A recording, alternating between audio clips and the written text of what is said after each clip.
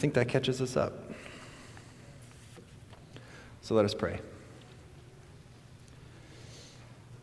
Our Father who art in heaven, Father, we come before you today because you wrote things down in your word for us to understand. And I pray that we're going to understand. I imagine that many of us are familiar with the story we're going to talk about today, but help us to see something in it that we may not have seen before, and help us to understand where we are in history through the lens of this story. So bless us, we pray, as we open up your word together. Bless us with wisdom and with understanding, and we thank you in advance for the blessings we're about to receive in the name of Jesus. Amen. All right. The whole first part of my first page of notes here is giving the context to the scripture verse we read, but Brother Gill did a great job of giving us context, so thank you, brother. Yeah, amen. I want to add just one thing to that. He's right that the context of the first few chapters of 1 Chronicles is a lengthy genealogy of the descendants of Israel, and specifically here, it's a genealogy from Judah, son of Jacob, down to King David, who was a descendant of Judah. And we find this man, Achar, more commonly known as Achan, in the book of Joshua, but it is the same man. And he's listed here as the troubler of Israel. And the thing I wanted to point out is that Achar, or Achan, is not actually inside the lineage between Judah and King David. He's not an ancestor of King David. He's a branch of that family tree. So the whole point of this genealogy is to show us where King David comes from, and yet he is listed there anyway as only a branch of the family tree. He is listed, my point here, is that the whole and apparently only reason that he makes this appearance in this chronology is to emphasize his legacy as the troubler of Israel. That's kind of a heavy thing. How many of us would love to be remembered immemorially as the troubler of anything, right? But everything else in his life that he did, every joy, every sadness, every victory, every achievement, everything he did is lost to history. And the only thing we remember him for is being the troubler. So I would like us not to repeat these kinds of mistakes. I would like for our legacies to not be as the troublers of anything, but rather the blessing of everything. Amen? Okay, so we're going to spend some time in Joshua. I'm going to go through the scriptures of the story that Brother Gill told us about, make sure that we fully understand it, and then draw some conclusions from it. As I said, many of you are probably already aware of Achan's sin and what it was, but we're going to go through it anyway. So if you'd like to follow along, we're going to be in Joshua chapter 6. Israel has come out of Egypt. It's one generation, 40 years after they've left, and God has promised them military victory over the entire land of Canaan if only they will stay faithful to God. He even gives them detailed instructions as to how in order to do that and how to ultimately defeat Jericho, which was the first city in the conquest of the land. So Joshua 6 in verse 15 begins our story. It tells us that it came to pass on the 7th day of their campaign against Jericho that they rose early about the dawning of the day and marched around the city 7 times in the same manner as they had for the previous 6 days. But on that day only, they marched around the city 7 times. So they had already gone around 1 time per day for the previous 6 days. And they were told by God to march around 7 times on this 7th day. And then God would give them the victory. So now Joshua gives, right as they're about to do this, Joshua gives them some last-minute instructions which he had received from God. Verses 16 through 19 tells us that the 7th time that they marched around, when the priests blew the trumpets, Joshua said to the people, "Shout, for the Lord has given you the city. Now the city shall be doomed by the Lord to destruction, it and all who are in it. Only Rahab the harlot shall live, she and all who are with her in the house, because she hid the messengers that we sent. And you, by all means, abstain from the accursed things, lest you become accursed when you take of the accursed things, and make the camp of Israel a curse, and trouble it. How many times can God throw that word curse in there, right? I think he's trying to emphasize that there's a curse going on, potentially. It says, but all the silver and gold and vessels of bronze and iron are consecrated to the Lord. They shall come into the treasury of the Lord. All right, so God had said, that city is mine. He claimed it as his own. He says, do not keep anything from it. Destroy it completely and put all of the precious metals that you gather into my treasury for my purpose. Now, you have to understand, God's command to ultimately destroy wherever they were campaigning against, that was the same. That was uniform throughout wherever they were going in the land of Canaan. But most of the time, the Israelites were allowed to keep the spoils of war for themselves. So this was a unique instruction from God regarding these treasures from Jericho. He says, you're not allowed to keep those. Those belong to me. You see, Jericho was different from all of the other ones because Jericho was the first fruits of the land of Canaan, the very first conquest, the very first city to fall. Very much like the very firstborn of a family, which God claimed as his own in the land of Egypt, right? Same thing, first city to fall, it belongs to God. It's entirely God's. Very much like tithe even, right? The first part of what we receive is God's. Doesn't belong to us, it belongs to God. So that's the principle at work here. And by then keeping anything in the city of first fruits, they would be stealing from God just as we do. The Bible says we do when we withhold his tithes and offerings for ourselves. And so Israel does as God had commanded. The walls of Jericho fall, the city was utterly destroyed, and they went home as the victors of the day. But there was a problem. Chapter 7, verse 1 says, the children of Israel committed a trespass regarding the accursed things. For Achan, the son of Carmi, the son of Zabdi, the son of Zerah, of the tribe of Judah, took of the accursed things. So the anger of the Lord burned against the children of Israel. Not a surprise, many of us know this story. Achan chose to keep some of the treasure for himself, despite what God had commanded, despite the specific instruction from God to the contrary. So when we're studying this in a sermon or in a Bible study, this is usually the point where the congregation or the study group starts to kind of cluck their tongues at Achan and become indignant at the stubbornness of Israel and kind of wonder aloud, how could those people do those things? How could they be so short-sighted? But I want to give a different perspective. I'd like us to have some pity on Mr. Achan, not because what he did was right. It wasn't right. It was wrong. But, really, are there not things that God tells us? Don't do that. Don't touch that. Don't consume that. And then we go ahead and do it anyway. My point is to make us realize how very much like Achan we all really are. And not to allow us to stand back from a distance and cluck our tongues at him because he should have known better. We all should know better.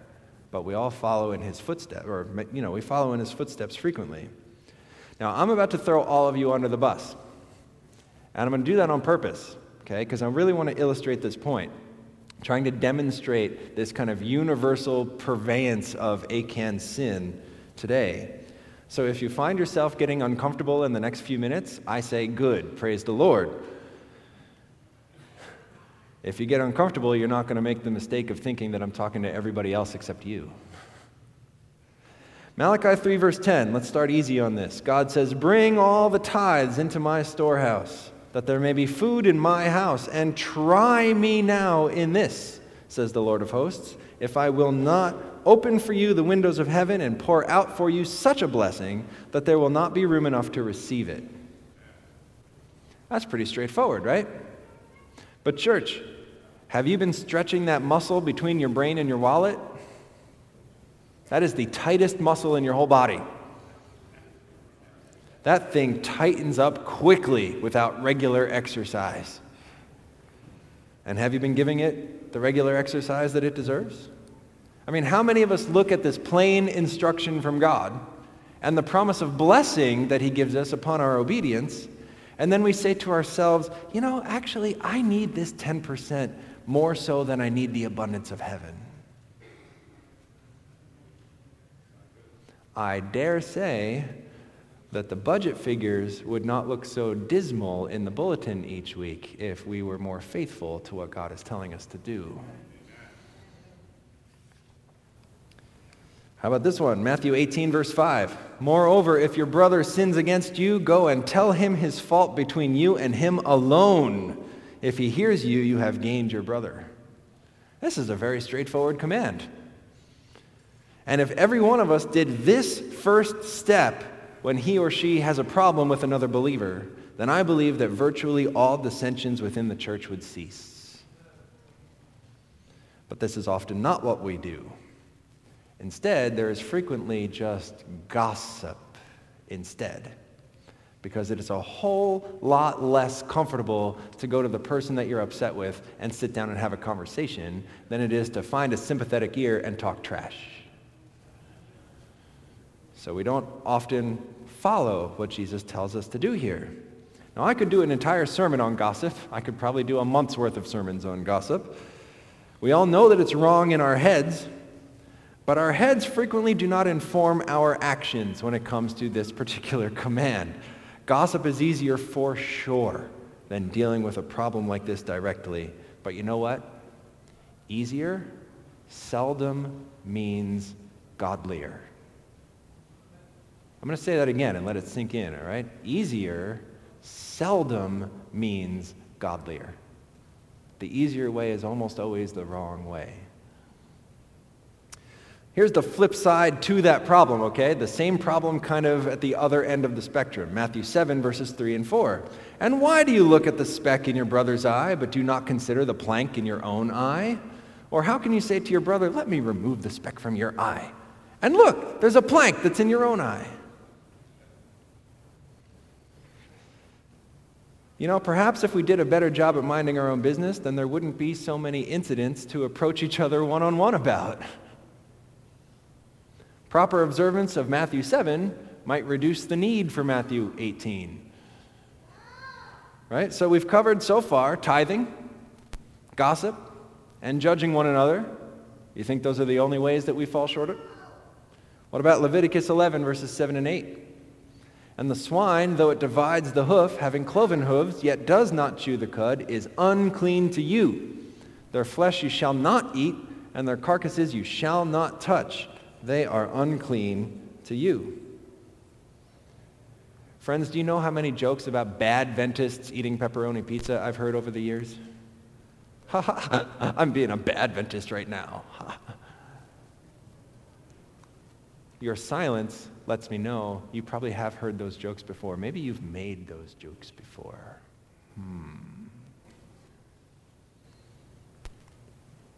How many of us hear people like me say theologically correct things like diet alone does not grant us salvation, and therefore hear something different and conclude, well, then diet is not important and I can eat whatever I want?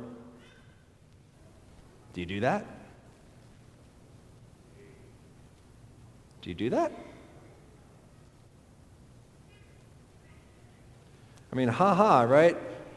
Improper diet is all fun and games until someone goes blind or has a heart attack or gets trichinosis growths in our brain. The Adventist Church as a whole follows the health message to a much less thorough degree now than it did a generation ago, and you know it. That's, of course, not true of every single one of us, but as a whole, it is. The world out there has largely caught up to us and even surpassed us in many ways.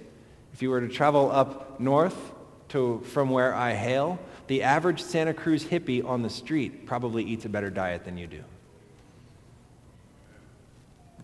And that's the way it is. So how well are we following this instruction and others like it? Or how about this? 2 Corinthians 6:14. Do not be unequally yoked together with unbelievers. For what fellowship has righteousness with lawlessness?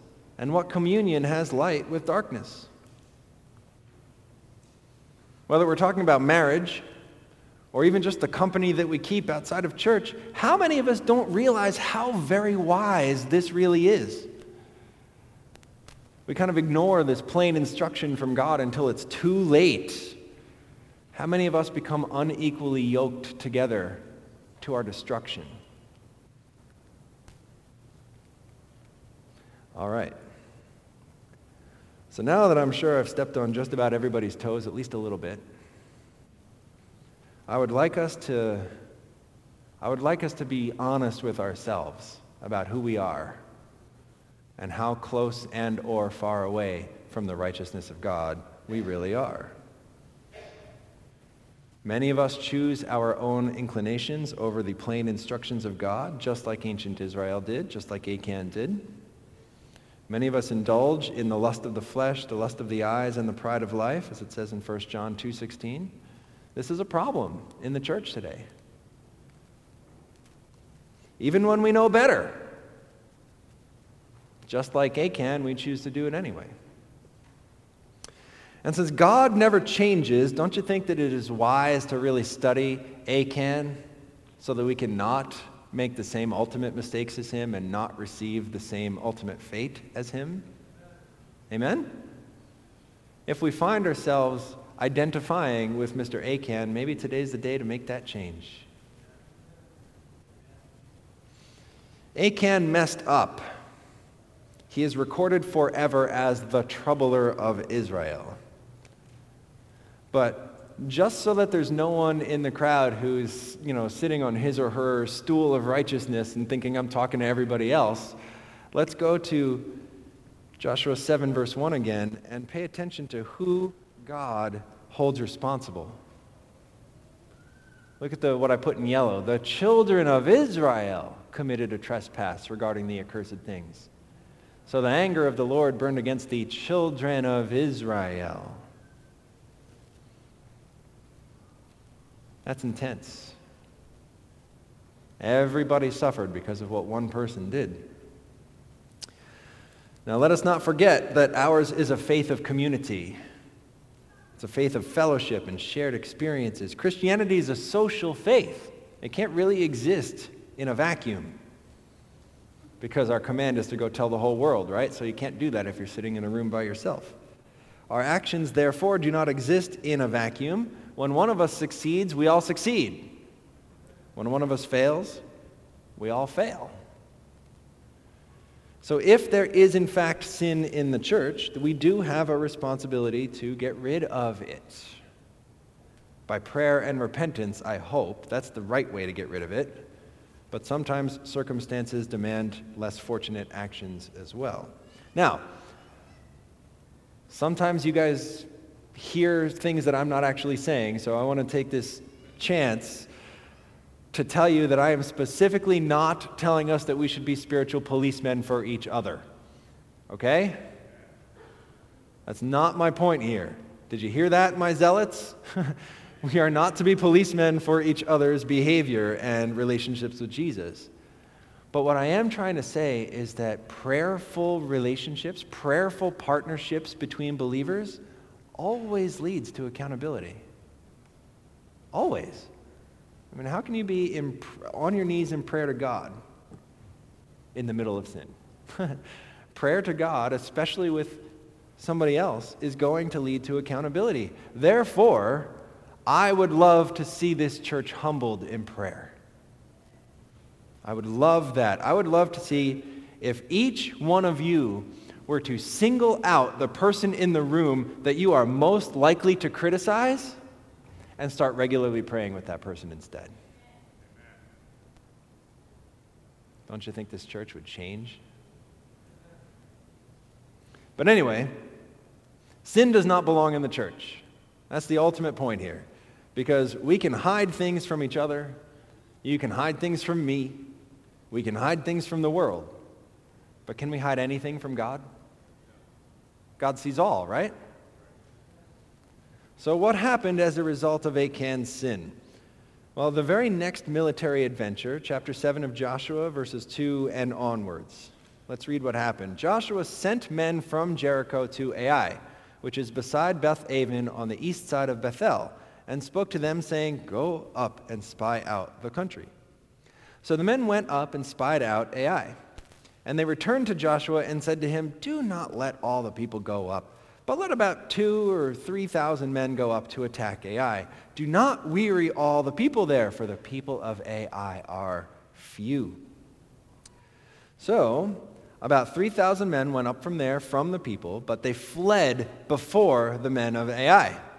And the men of Ai struck down about 36 men, for they chased them from before the gate as far as Shebarim, and struck them down on the descent. Therefore the hearts of the people of Israel melted and became like water. This is a mess. They had a clear superiority in numbers. By every single statistic that they could pull together, they should have won this battle. And yet they are badly routed by the enemy. 36 men died that day when they should have had a decisive victory. Verses 6 and onward. Then Joshua tore his clothes and fell to the earth on his face before the ark of the Lord until evening, he and the elders of Israel. And they put dust on their heads. And Joshua said, "Alas, Lord God, why have you brought this people over the Jordan at all to deliver us into the hand of the Amorites, to destroy us? Oh, that we had been content and dwelt on the other side of the Jordan. Oh, Lord, what shall I say when Israel turns its back before its enemies? For the Canaanites and all the inhabitants of the land will surely hear it and surround us and cut off our name from the earth.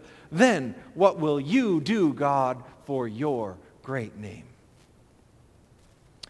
So in Joshua's reaction, we see our general reaction as well when calamity strikes the church. We start calling out, "Why? Why, God? Why?"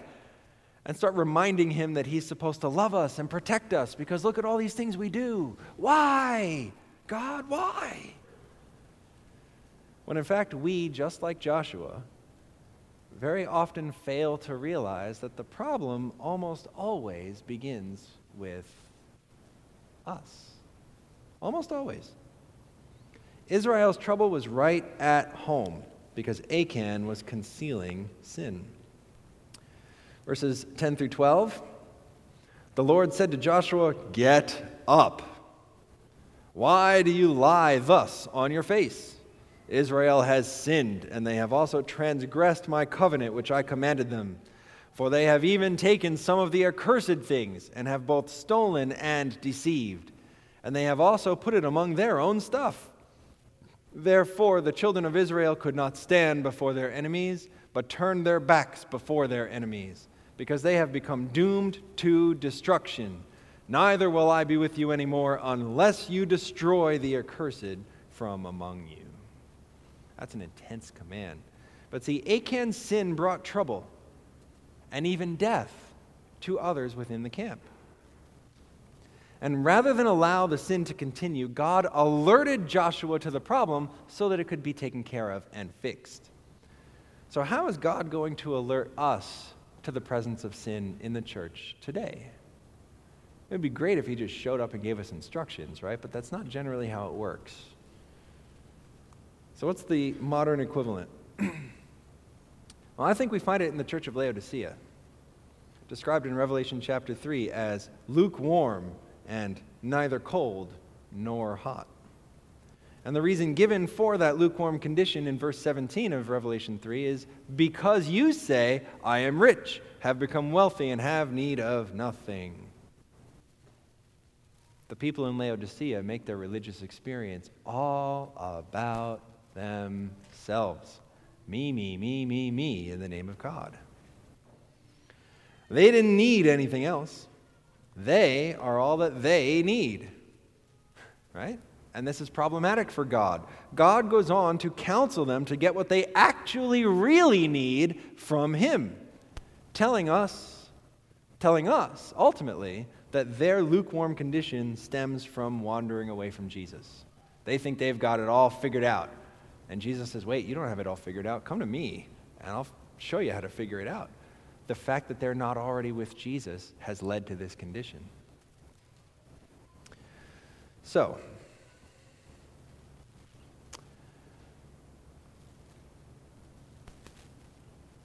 if Laodicea becomes lukewarm, ultimately from following themselves, from following their own inclinations instead of the instructions of God, then there's a proverb that is very applicable to us. It's a proverb so profound it actually appears 2 times in the book of Proverbs, the exact same thing. Proverbs 14:12 and 16:25.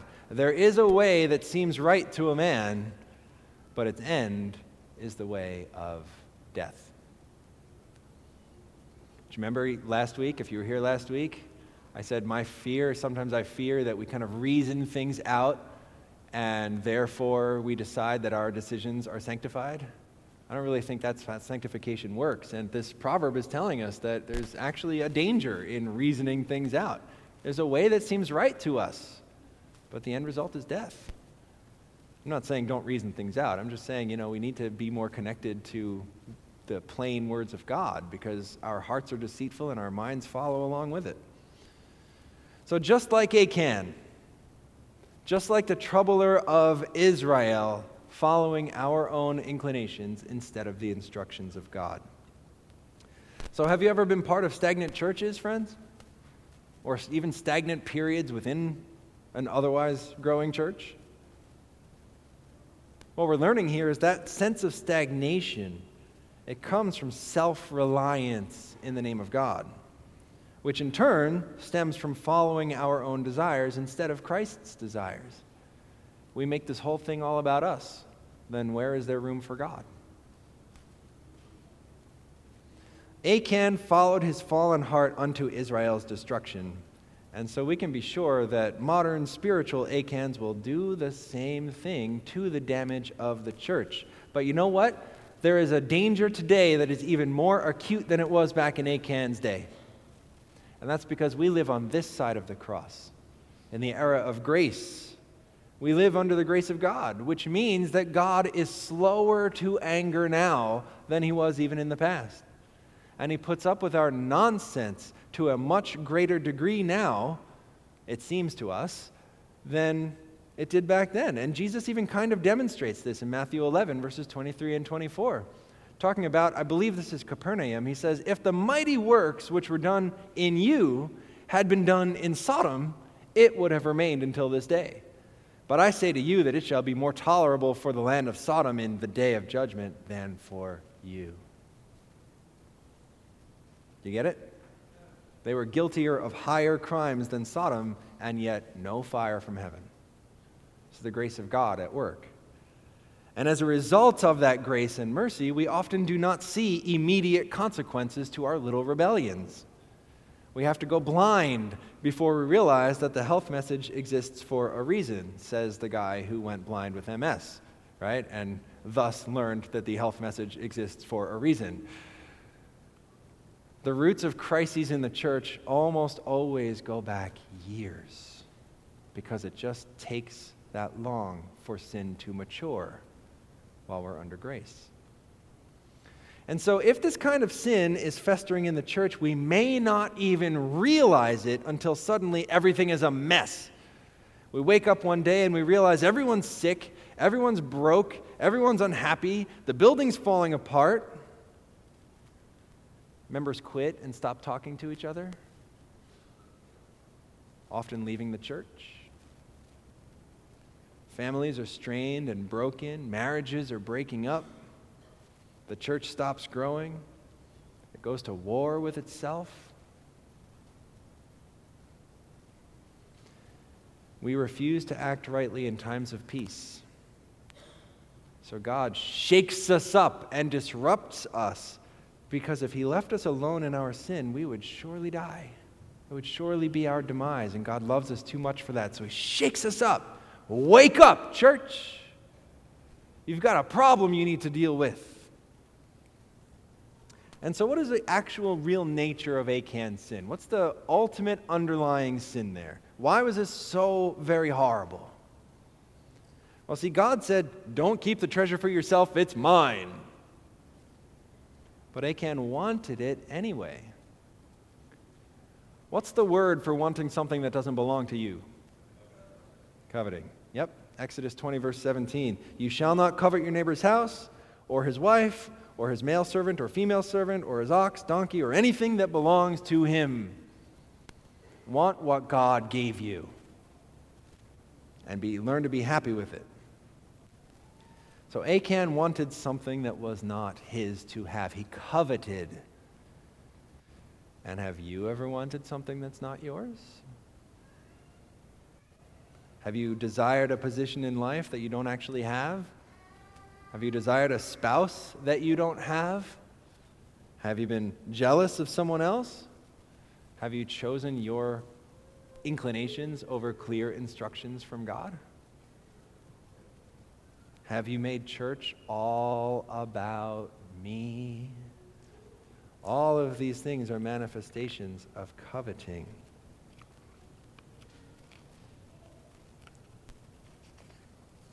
Are these harmless sins? Is it harmless to covet? Make no mistake, church, coveting is actually the root of all sin. That's why money is the root of all kinds of evil, according to the Bible, because money is so very, very easy to covet. Also, diet. I think we talk about this, I don't know. I don't mean to talk about this all the time. It's just kind of such an easy example because we all eat. So it's universal. It's a great way to illustrate things. When it comes to diet, coveting is what makes us say, well, it's not tied to salvation, so I'll just eat what I want. See that? It's coveting that makes us draw that conclusion. We should want to live healthy lives. We should want to honor God with our choices and our health. I don't think that we should need the threat of condemnation to make good choices for God. You know? This is all coveting. It's coveting really to draw any conclusion from the preacher except what he actually says. Anytime that we kind of demand that the scriptures say what I want it to say instead of what it actually says, that's all coveting. How about you just want what God has given? There's a saying that I really like. A surefire way to know that you've created God in your own image is when God likes and dislikes everything that you do. Do I have to say that again? Well, you know what? Did 36 slain soldiers in Joshua's army consider Achan's sin to be harmless? Did their families consider his coveting to be harmless? Church, hear me. Jesus is coming soon, amen? I think he's coming sooner than you do, unless you were here a month ago when I preached on why I think he's coming so soon. And hopefully you learned something from that, and we all realize he's coming very, very soon. He's coming very, very soon. God wants to give us something in these last days that we don't seem to be eager to accept.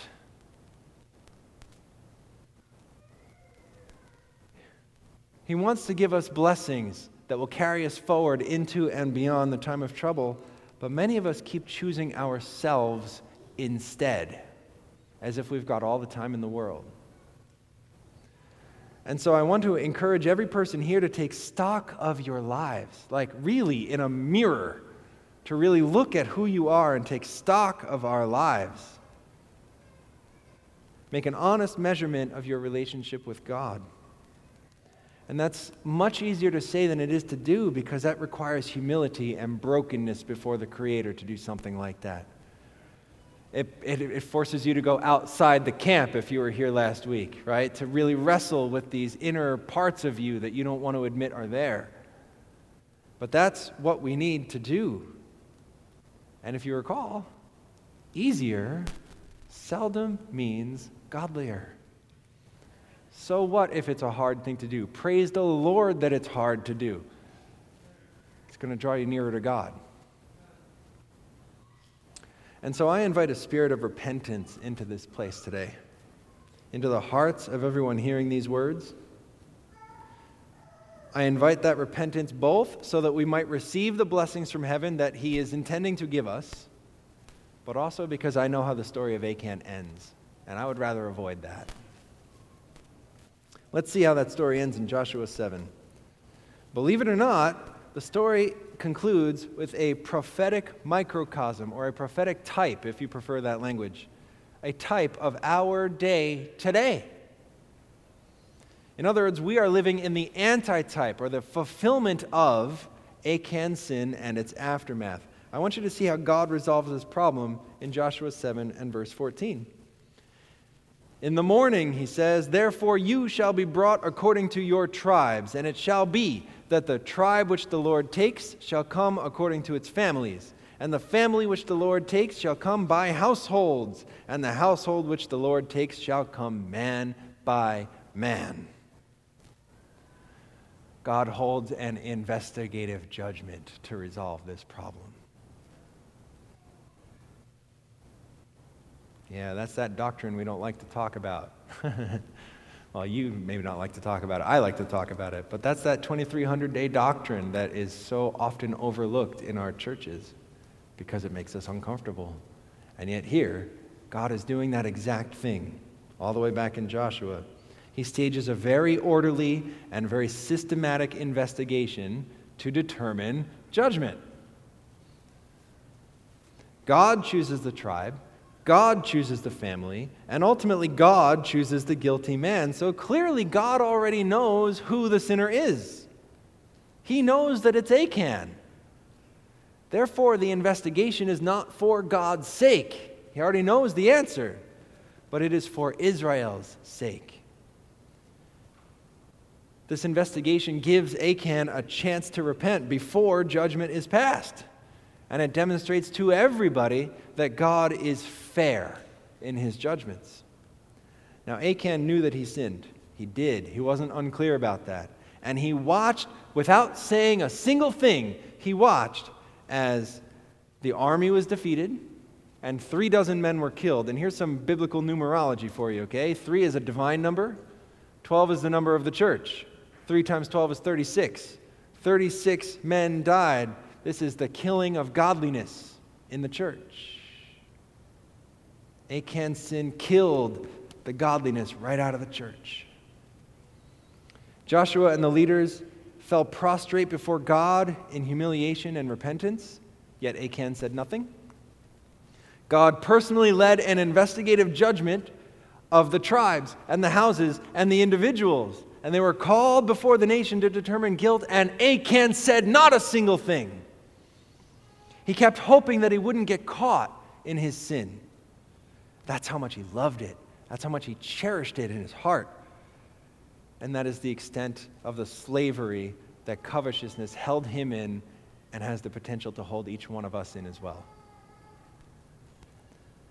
And finally, when he was caught, beyond a shadow of a doubt, when he could not escape judgment anymore, when it was too late to repent, when the confession was out of fear of punishment rather than hatred of the sin, then and only then does he get around to admitting that he was wrong.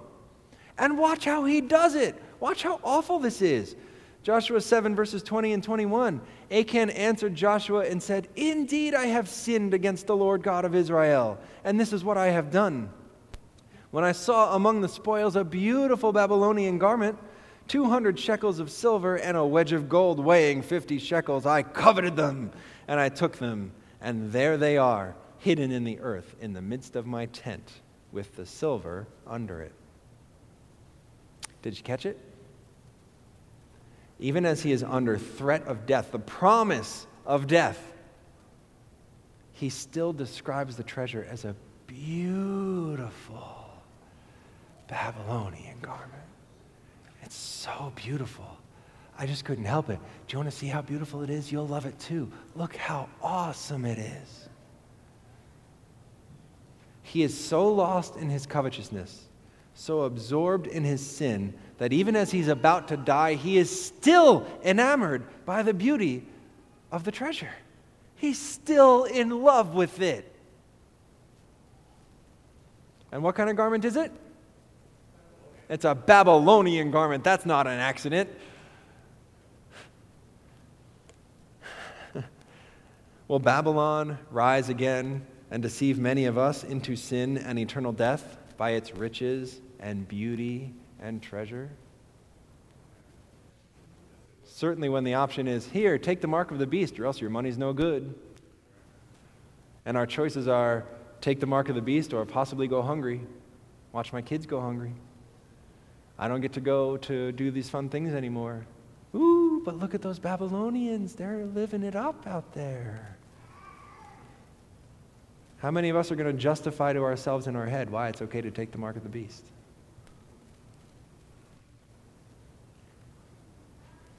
The Laodicean church believes that it is rich, wealthy, and in need of nothing, and that sounds awfully Babylonian to me.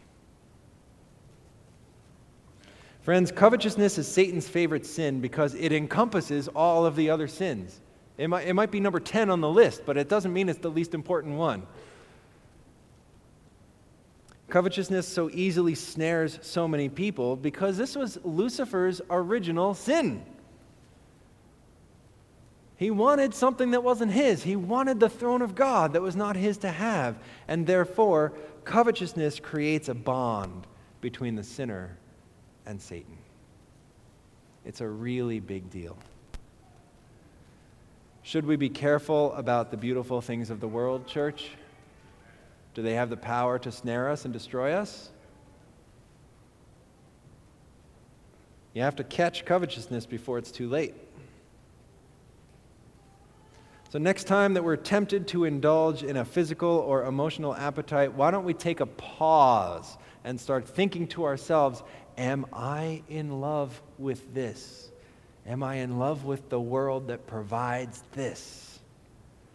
Have I elevated this to the status of an idol? Have I replaced God with this thing? And church, we need to repent because as you probably know if you've studied Daniel chapter 8, God is holding an investigative judgment just like this one up in heaven right now. Since 1844. It means every moment of everyone's life in this whole room has been under that judgment. Unless we have someone who's been alive since 1844, but I can't imagine that's true, right? No, so we've all been living in this final judgment. The cleansing of the heavenly sanctuary, which we understand from Daniel 8 and also Hebrews 8 and 9 and really the whole book of Revelation, is the final judgment. And the cleansing process involves this investigation leading to judgment, or in our case, if we have Jesus, to pardon. Amen? Let's not lose sight of that. Jesus brings the pardon because now there is no condemnation for those who are in Christ Jesus who walk according to the Spirit and not according to the flesh. Amen? That's Romans 8, verse 1. No condemnation. Not a little bit, not a tiny amount. There's none. Jesus takes it all away. Amen. Amen, brother. But in this process, every believer's life comes up for review. God chooses the order. God chooses the timing. God chooses the process, just like he did with Achan in Israel. And the issue at hand in the judgment in heaven is genuine conversion or not. Have I actually given myself to Jesus, or do I just kind of play church? Is it just words? It's deciding who's repentant, who's unrepentant. And so God's invitation to every one of us is to repent and be saved. The goal of this judgment is not to exclude us from heaven. And I know sometimes we preach this as if the goal is to exclude us from heaven. I've actually talked to some of you in this room about your fear of facing this judgment because you seem to think that the goal is to exclude you from heaven. The goal is not to exclude you from heaven, but rather to clear your transgressions through the blood of Jesus so you can pass the judgment if you allow it. He does not want to have to catch you at the end of the 1,000 years, so lost in desperate sin that the entire universe then consents to your destruction, when your confession will be out of fear of consequences rather than hatred of sin. God doesn't want that. God wants us to hate sin now. God does not want us to suffer Achan's fate. He does not desire to number us among the troublers of Israel. Amen? But the judgment is in fact set. It is written. It is ongoing, and one day, I believe soon, it will conclude. And be honest, just look around at the world today. Look at the nightly news. Look anywhere. And I imagine you will conclude with me that Jesus Christ is coming soon. One day soon, as it says in Daniel 7:26, the court shall be seated. Probation will close, as it says in Revelation 22:11. The righteous stay righteous, the unrighteous stay unrighteous. And Hebrews 9:28 says, to those who eagerly wait for Jesus, he will appear a second time, apart from sin, for salvation. Isn't this good news? So I'm inviting all of us to the foot of the cross today, friends. Do you remember last week? Really, the hope of my heart is that you don't listen to me for an hour and then go home and forget everything I've said. My prayer is that you will carry forward the things we talk about week to week. Do you remember last week? Because I gave you homework. How many of you faithfully did your homework throughout the week? I gave you homework. You were to take the matter of going outside the camp. We talked about that exclusively. That was the whole point of last week's message. To take this matter of going outside the camp to Jesus in prayer. To take it to Jesus in prayer. Asking Him to reveal to us who we really are without Him. And asking Him to reveal what in our lives needs to change. That's what we were supposed to do. And maybe God told us it's a dietary habit. Maybe He told us it's covetousness. Maybe it's anger or hatred in your heart. Maybe it's anger or hatred against a brother or sister in the faith. Maybe it's selfishness. Maybe it's greed. Who knows? Only God knows, right? But whatever He told you to do is the thing that you should pursue to get rid of, right? Give it away to Jesus and be cleansed and freed of it. Whatever it is, friends, Jesus still invited us outside the camp to lay these things on Him so that they may finally be gone from our lives through the power of Christ's sacrifice on the cross. So that means today, if we are willing to do this, today can be the day that we start allowing miracles in our lives. Today can be the day that we finally surrender our inclinations to Jesus and ask for a clean heart and a pure mind instead of continuing to make excuses for our dirty hearts and impure minds. That was a weak amen, but hopefully I'll work on you guys and we'll all be excited about this before too long. Today can be the day that we lay down underneath Christ's dying body and let His blood of righteousness cover our sin, cover our inclinations, cover that addiction, cover that evil habit, cover up that impure tendency and that selfishness, whatever it is, to cover it up so that it's gone. Today can be the day that we clear our consciences before God. And if He is calling us to, maybe also today is the day that we clear our consciences before each other. I hope that it's not a surprise that we are not the most peaceful church in the world. We tend to have some strife here, so maybe, just maybe, it's time to put an end to that and to be humble before one another. Today can be the day that we part with the beautiful baubles of Babylon, the alluring temptations of the world, to part with the sinful tendencies of the heart, which are ultimately responsible for so very much suffering. And today can be the day that we become circumcised or uncovered, which is really what that word means. We can become uncovered before the Lord Jesus Christ. He will impart to us the victory that He has already won if we let Him. Today can be the day that we choose to not be like Achan anymore.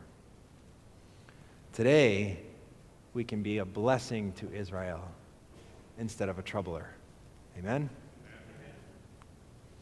And I believe if we do that, that this church will bear much fruit from heaven accordingly. Much fruit. Do you want to bear much fruit for God? Yeah. All right. I would like us to pray together. When we're done praying, we're going to have a closing song, and then I'll do the benediction. But this is a serious prayer, and I want us to do it together for real, okay? Because I'm going to ask you to think about the thing that God revealed to you in your prayers for this past week as you're trying to pursue Him outside the camp. And I want to really pray about that thing together as a family. Okay?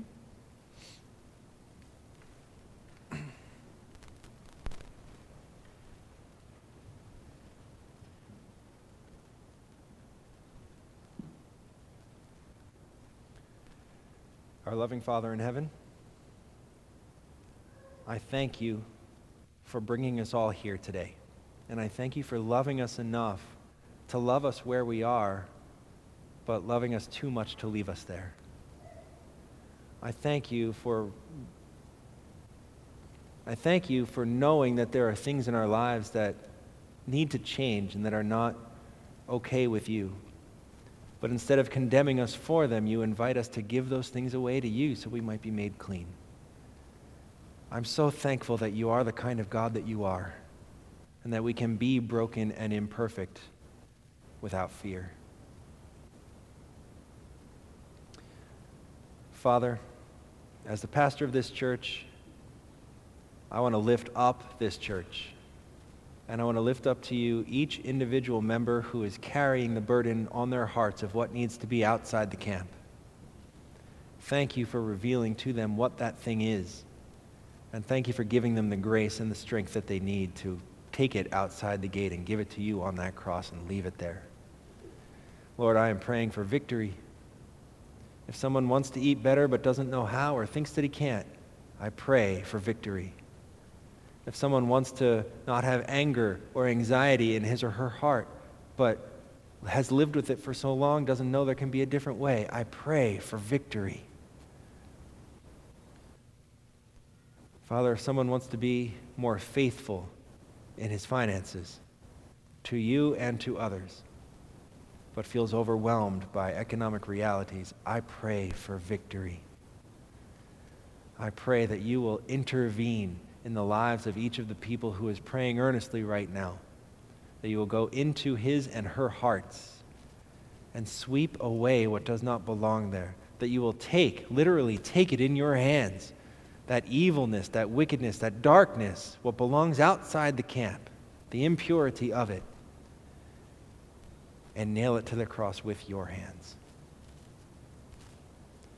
Father, I pray that when this prayer is over, and we sing our song and we go home, that we will be changed. That we will be one step closer to you, or by your grace we'll be 10 steps closer to you. I pray that we will not be slaves to these things anymore, but that you will release us from this bondage like you desired to release Achan from his bondage. But unlike Achan, I pray that we will receive the grace to allow you to release us from that bondage. Show us that there is a better way, God. Show us that there is a way forward that is greater than we can possibly imagine if we would just take these steps in faith. Show us, Lord, that following you does not lead to restriction or boredom or pain, but following you is the greatest choice that we can make in every single aspect of our lives. Show us, God. Teach us, God. Cleanse us, God. Cover us with the blood of Jesus Christ. And remind us how very valuable we are. Remind us of what is waiting in store for us. And remind us that you are, in fact, coming back to get us very, very soon. I thank you for this. In the name of Jesus, I pray victory for everybody here. And I thank you for that victory in advance of even receiving it. In the name of Jesus, we pray all of these things. Amen.